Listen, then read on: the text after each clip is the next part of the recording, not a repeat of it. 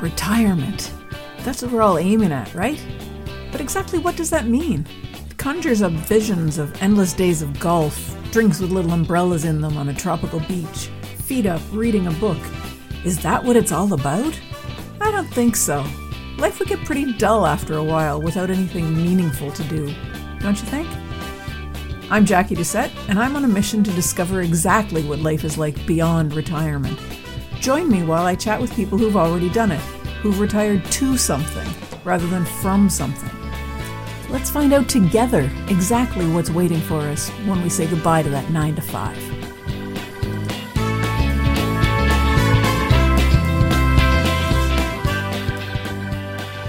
Hi everyone, welcome to another episode of Beyond Retirement.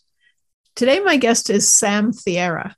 Now, usually I give you all a little introduction of the guest who's going to be joining me, but I've listened to some other interviews that Sam has done, and I've listened to his TED Talks, and I don't really think that I can introduce him as well as he can do it himself.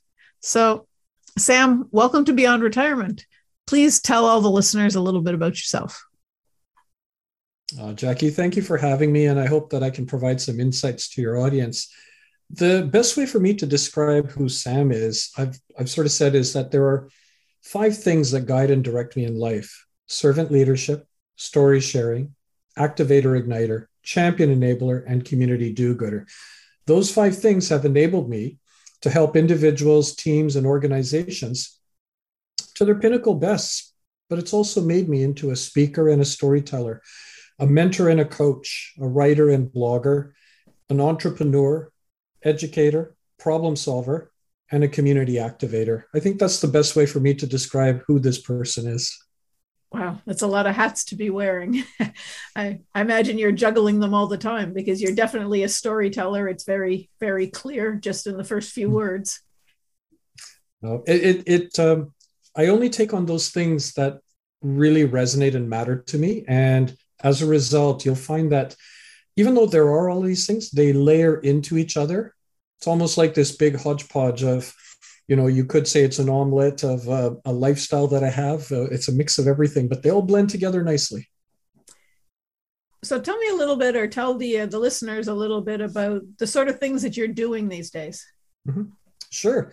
Well, and COVID has certainly shifted us in our parameters and the way we deal with things. But I'm an educator at university, so we are online presently. We're going to go live in person starting next week. Equally at the same time, I've been speaking on a lot of podcasts as a guest, and I've really enjoyed that.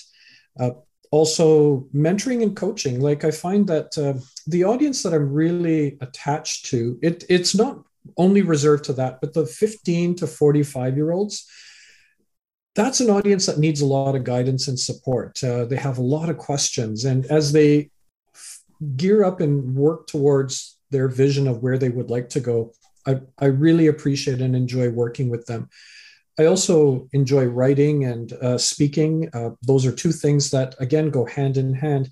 So those are the projects I work on. And, Jackie, I think it's important for everybody to have an outlet. And for me, my outlet is my woodworking. So that's where I go to my garage and then I use my hands. My mind is now, on what I'm doing.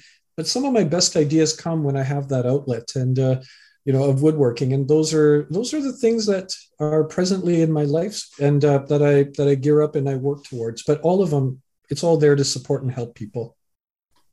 I think one of the things that you said about, you have the outlet and your mind is able to work on that, but it also is able to figure out other things that are going on, I think, at the same time. And I think that that's something that all of us need to have. And it's not necessarily something that we do easily in our lives, especially people who have been busy all their life. They're always focused on the next project, the next little tick that's going to be on the list, and they don't have time to kind of calm down and take some time to smell the roses. I think that's really important. It is. And you know, it could be cooking, it could be yoga, it could be walking, any number of activities. It's just something that allows you a little bit of freedom and momentum because as I've said to when I speak is if you're always fighting fires, when do you get time to build? And sometimes you just need to take that moment. Yeah, that's true. So my themes this season, as I mentioned to you earlier, are planning, freedom, confidence, and generosity. And you indicated that you might be able to talk a little bit about the idea of how generosity fits into our lives. Mm-hmm. Definitely. I mean, generosity is the fact that I think if everyone takes an inventory of who they are, not what they do, you realize you actually have a lot that you can offer. And generosity is what we can give. And, you know, I feel very fortunate. I feel very blessed. I've been given a lot, but with the understanding I can't hold on to it. I have to give it away. And the more I give away, the more comes back. Generosity is all about this idea that, you know, whether it's an individual, a team, or organization, what you can offer is going to benefit someone. For me, it's more like I do about 3 to 8 conversations a week to help young people maneuver and navigate this thing called life. And, you know, I give my time freely in that regard because to see where they head off, it's not about, yeah, they'll become successful and then what's in it for me. They've gone on to do amazing things. And Sir Isaac Newton said, I've been able to see far because I stood on the shoulder of giants. And over the last 20 some odd years, 5,000 conversations, I'm surrounded by greatness. And that all derived out of that aspect of generosity, but it's got to be authentic generosity where you're not expecting something to come back as a result. But the idea is it does come back. I also think with generosity and giving is this word of impact. Because sometimes, you know, I've been asked, you know, there's so much that you could benefit if you went into politics. And I'm like, no. Politics for me is going to be very frustrating. That's where I don't think I'm suited for politics. I appreciate those who take that public service. It's not for me. But when they said that, they said, but think of the impact that you could have. And I said, you know, and this is all about perspectives. I think impact can be seen in multiple ways. And their view of impact is get into politics and you can make change in your community. Impact to me is sitting one-on-one with somebody, helping them guide and support their journey. And as a result of supporting their journey, they go on to do great things that has a ripple effect with other people and their community and their surroundings. So for me, impact is really supporting people one-on-one or speaking at an event. I'll leave the politics to the politicians, and they can go on and do their impact, but I'll concentrate on mine. But that's generosity, is just taking the time. And Jackie, I think, you know, like I said, I ask people, can you share with a young person? And they're hungry to share their experiences, what worked for them, what didn't work for them, what would they have done differently? And the young audience needs that support, but that's generosity to me. One of the things, excuse me, that you mentioned there, sharing one-on-one, but more importantly, I think, or to me, more important is the idea of giving without anticipating, excuse me, or expecting anything in return. And that, I think, a lot of people find that really hard to do. They say, you know, yes, I'm giving, but then they're upset when nobody notices. And I think that's, I don't know if it's along the lines of karma, that, you know, you go out and you give freely and you're going to get something back. But if you go out expecting something back, it's just not going to show up. And I think the fact is, if you go in anticipating something, you're setting an expectation. And that expectation basically is, if something doesn't happen, I feel disappointed. Whereas if you go in without that expectation, even the smallest thing, if somebody says, oh, I want to buy you a cup of coffee today, I wasn't expecting it. And I'll say, no, no, no. I mean, it's okay. But it's also interesting because it can be awkward for me because I also don't like the somebody doing something for me. So if, let's say I go with a student for lunch and, we're having lunch together and then the bill comes and they're like, no, no, I'm paying. And I'm like, no, I mean, not that I want to embarrass them. They're a student, they're not working. And I said, no, no, it's okay. And they're like, no, Sam, I really want to do this. And I remember in the past, I would always be awkward about it. But then at a certain point, I told myself, if I don't allow them this opportunity, I'm not going to say it at the first time. Sure, here's the bill. But equally at the same time, if I keep on saying no, I'm not respecting the authenticity of their generosity. Exactly. And yeah, and I think that I can't be awkward because I'm not respecting it. Whereas this is something that it's not a have to do. It really is a want to do. And then when I eventually, after one or two times, say, no, no, no. And then I say, okay, you know what? I greatly appreciate this and I accept it. So I really do want to thank you for, lunch today. And, all of a sudden I see their face light up and they've done something that they wanted to do. And sometimes we just have to put our ego aside and allow that to materialize. That's true, isn't it? We all rush to do something for someone else because we're always taught it's better to give than to receive, but you can't be giving all the time unless someone's receiving, and sometimes you have to receive as well. Because no matter how awkward it is. Yep. Yeah. So I know you've written a book and it's all about finding your identity, finding your roots. Can you tell us a little bit about your journey and about what that was like? Oh, of course. I mean, it's one of those, the book is about finding my ancestral roots, but also finding my identity. So the book is called Lost and Found, Seeking the Past and Finding Myself.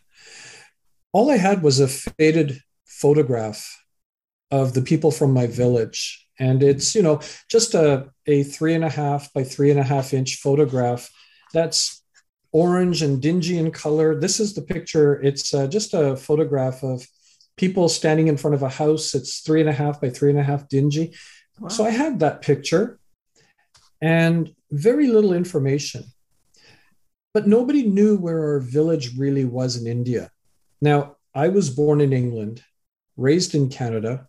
My parents come from Fiji Islands, which is near Australia, and my grandparents come from India.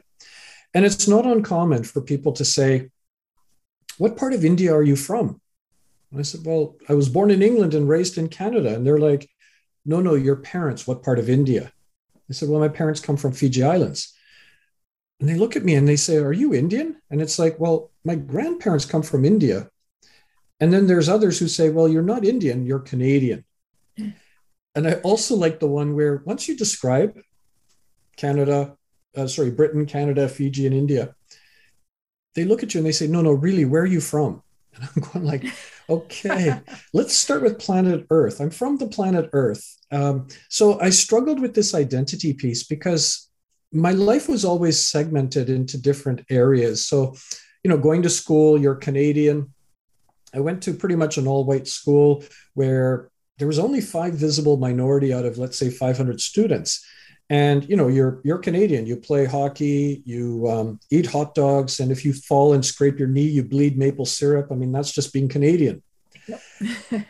And it's only when I got to university that I suddenly realized that, that was a much more broader global audience. And they were sharing, their cultural upbringing and the food and the music and the all sorts of things. And it made me realize that maybe there's a part and component of my life that I didn't push away, but I never really explored, which was my Indian identity. So I decided to go to India to explore the country itself, because, that's where our ancestral roots come from. And also find my Indian heritage and identity. Well, the best way for me to describe my identity recovery, I guess you could say, is, it was early morning, 4 a.m., and I woke up all of a sudden and I had an epiphany. My life was always a thali, and a thali is a platter with segmented dishes in Indian cooking. So, there's, British, Canadian, Indian, Fijian. These are all segmented dishes. And 11 years I played in an Irish military pipe band. So there's a bit of Irish chutney in there as well, but everything was always segmented. And my epiphany was maybe I'm khichdi. And khichdi is an Indian rice dish, which is a blend of flavors and spices. And it made me realize that instead of trying to segment myself into these categories, I should embrace them all. And you can do it all simultaneously. And it's interesting because I think a lot of people I talk to say, wow, okay, that means I'm khichdi too. And you could be Slovakian and be khichdi. You could be Australian and be khichdi. And, I've even had people say, yeah, but, I have a sense and feeling that really helps me to realize my own identity. The other part of it was to find my ancestral roots, because my grandfather left India when he was literally like 17 years old, probably early 1900s, hopped on a steamer ship, landed in Fiji. But life for my parents or my father and all of them, it took over, and they never really thought about the life in India and where this was. My grandfather had never gone back to India. So I went to reconnect with this past because nobody knew where our village was. And again, it's the journey that's the most important part, but literally a lot of setbacks. But then, all of a sudden, there was a moment when we went to the town that was supposedly near the village, talking to people. Either, people would always say, never heard of the village, don't know where it is, I think you've mistaken it and all. But one person said, well, I think the name of the village you're talking about is up the road this way. So we got to this, drove up this roadway. There's an old, there's this archway and an old man seated there. We show him this picture and he sees the picture. And I'm like, here we go again, because there was a lot of these setbacks and things. And he gets in our vehicle. We drive to a house and people come out. And when they came out, this one person looked at this picture, the one and she has a white shawl, and she looked at this picture and she said, that's me in the picture. Who are you? Yeah. So I found my grandfather's house. Wow. Through persistence, overcoming obstacles, not listening to the noise. And, it was just this moment of, yeah, no, I am home, because she said those words. She goes, no, you're home. And it really connected me to this place now. So I went to India, a foreigner going to a land that shouldn't be foreign to them, in search of a needle in a haystack, but not sure where the haystack was. And I guess what really made me happy about all of this is how I'm able to share that story with people.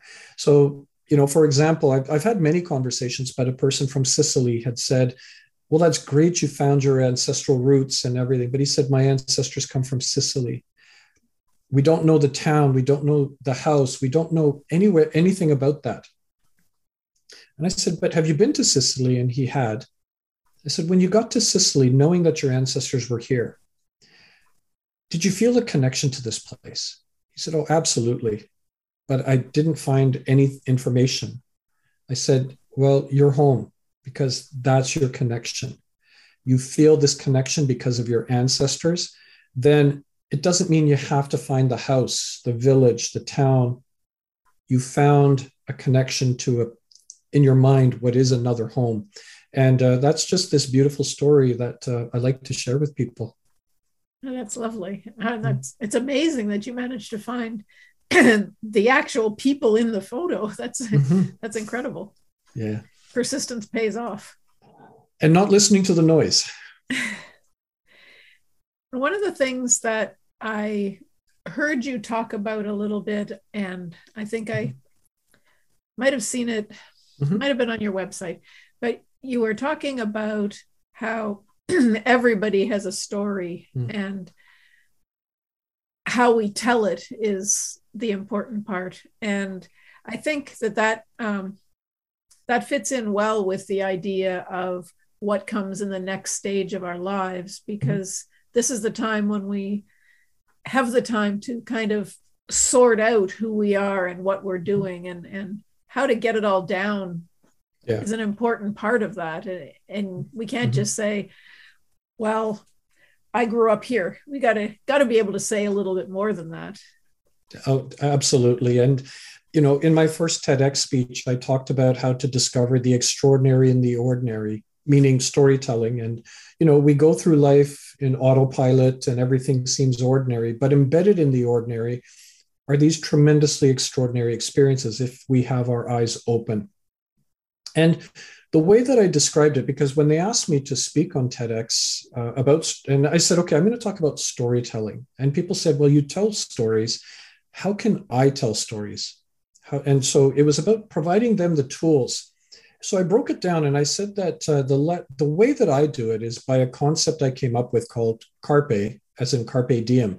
Carpe diem is seize the day, but carpe is what I do to capture the essence of a story. And what carpe stands for is curiosity, appreciation, reflection, perspectives, and experience. Curiosity is going through life with your eyes open, your radar on, and stopping if something seems even the slightest bit intriguing or interesting. And part of it might be maybe you drive to work, maybe take a different route or walk to work. Maybe you take a different way.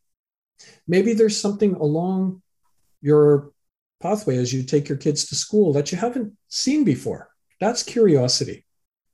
Curiosity will stop you. A stands for appreciation. Appreciate what stopped you and see it for more than what it is. And reflection is where you start adding purpose and meaning to what stopped you and that you're appreciating it. So you start reflecting and thinking about it and adding some purpose and meaning to it. And perspectives means we all have perspectives.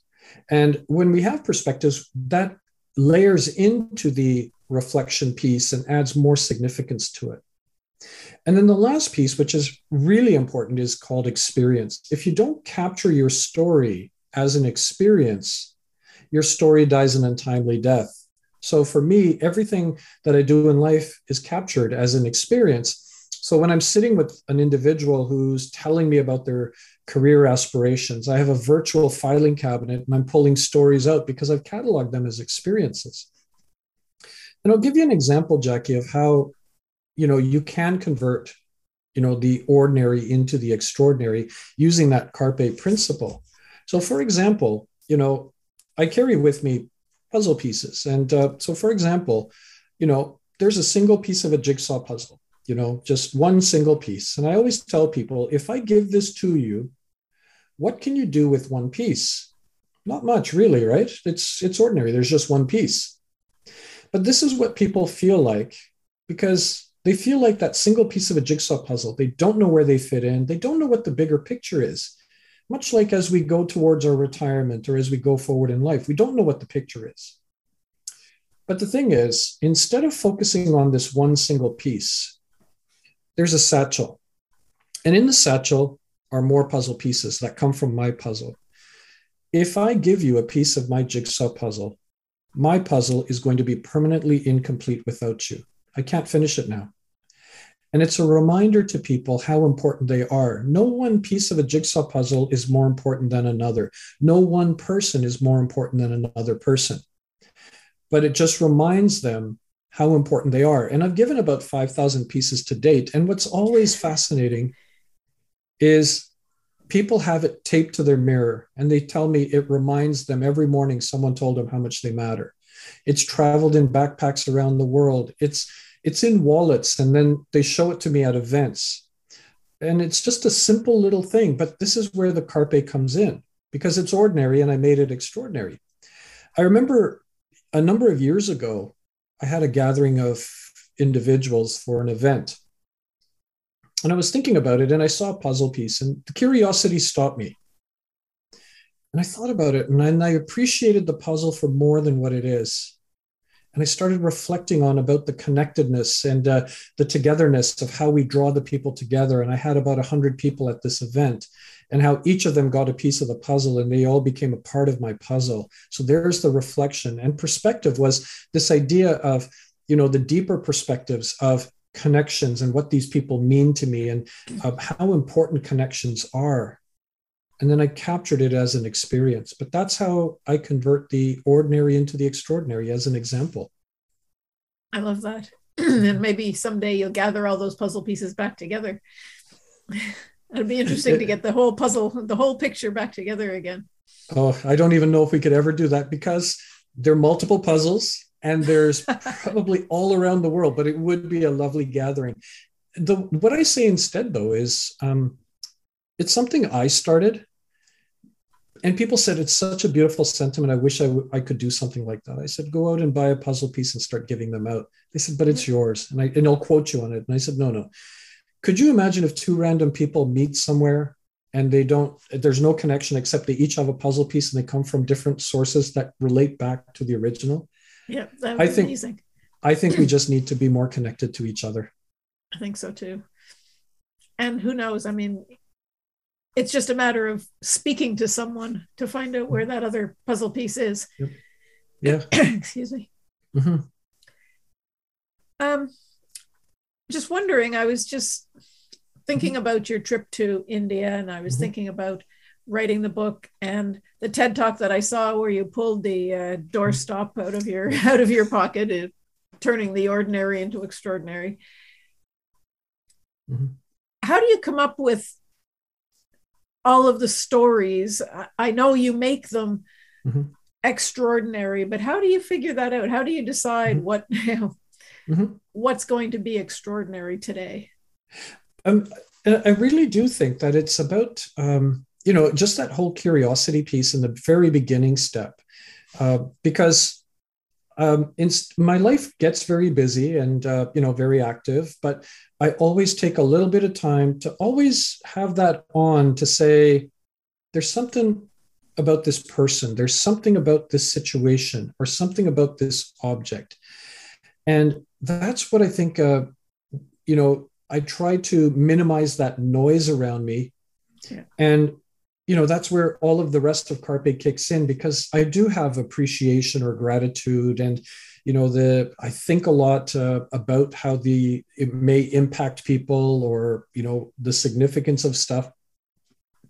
But I think it's just about being comfortable and confident in that regard, to say that I can, move forward. I know it's busy, but slowing it down a little bit to the extent that I can actually find comfort in a number of things, that enables me to then, start drawing it. The other thing, Jackie, is, as I said in the beginning, there are 5 things that guide and direct me in life. I think that's really important to me as well, because servant leadership, story sharing, activator, igniter, champion, enabler, and community do-gooder. When opportunities emerge, I parallel and compare it to those 5 things. And it has to hit 5 out of 5, or it's not something I can undertake. Because when it hits 5 out of 5, there's fulfillment. And the realization is, it helps me realize, and with clarity, what's important to me. And even for your audience members, to take the time to say, and I help people through this exercise of, what are the 5 things you're not willing to compromise in life and career? And, they struggle with this, because they'll say, well, family's important. But I always say the important question to ask is why? Why is family important to you? And we go into a deeper perspective on that. And they say, well, connections and relationships with my extended family, my immediate family, even friends. And then I'll say, okay, but is your work environment, connections and relationships important? And they're like, oh, absolutely. What about when you were in school? Oh, for sure. What about in your social life? Oh, I have to have those relationships and connectedness. I said, can we replace family with relationships and connectedness as one of the 5 things that are important to you? And they're like, oh, yeah. So the idea is to always ask yourself, why is this important? And as a result of it, and you nail down, let's say 5 things you're not willing to compromise, it enables you to now compare what you're doing in life to see, does it actually resonate? Am I doing what's authentic? And, people are fearful because I'm making you choose, let's say, 5 thoughts and ideas. How do I know? What if I pick the wrong 5? I'm like, no, you pick 5. And as you go through life, you change them, as you have experiences and you're like, okay, that doesn't really fit. And I've changed mine. Yeah. But the idea is it enables you to have clarity and fulfillment, and helps you to realize the purpose and, the direction that you need to go. Mm-hmm. Very good. I don't think there's any rules for it. It's just how you feel. And yeah, as you say, that can change. Yeah. Well, thank you very much, Sam, for being with us today. I really enjoyed listening to you tell me the things that I need to learn in my life. I don't know how else to say that. Being able to stop and smell the roses and actually see the roses that are there, I think that's important. And yeah, absolutely. And I always say, one of my signature taglines is, everyone's life is an autobiography. Make yours worth reading. We all have stories to share. We are living stories. And you are never, any of your listeners or people, were not insignificant. People will say, no one's interested in my story. No, it's your experiences. Go out and share your experiences and your story. You're building your autobiography, page by page, section by section. Embrace your story. Live your story. I really like that. Thank you. That's a great way to end. My pleasure, Jackie. And that's it for this episode of Beyond Retirement. Thank you so much for hanging out with me. I hope you enjoyed it. To check out the video interviews, please go to my YouTube channel at bit.ly/Beyond Retirement. That's bit.ly/Beyond Retirement. Be sure to subscribe so you won't miss any new episodes.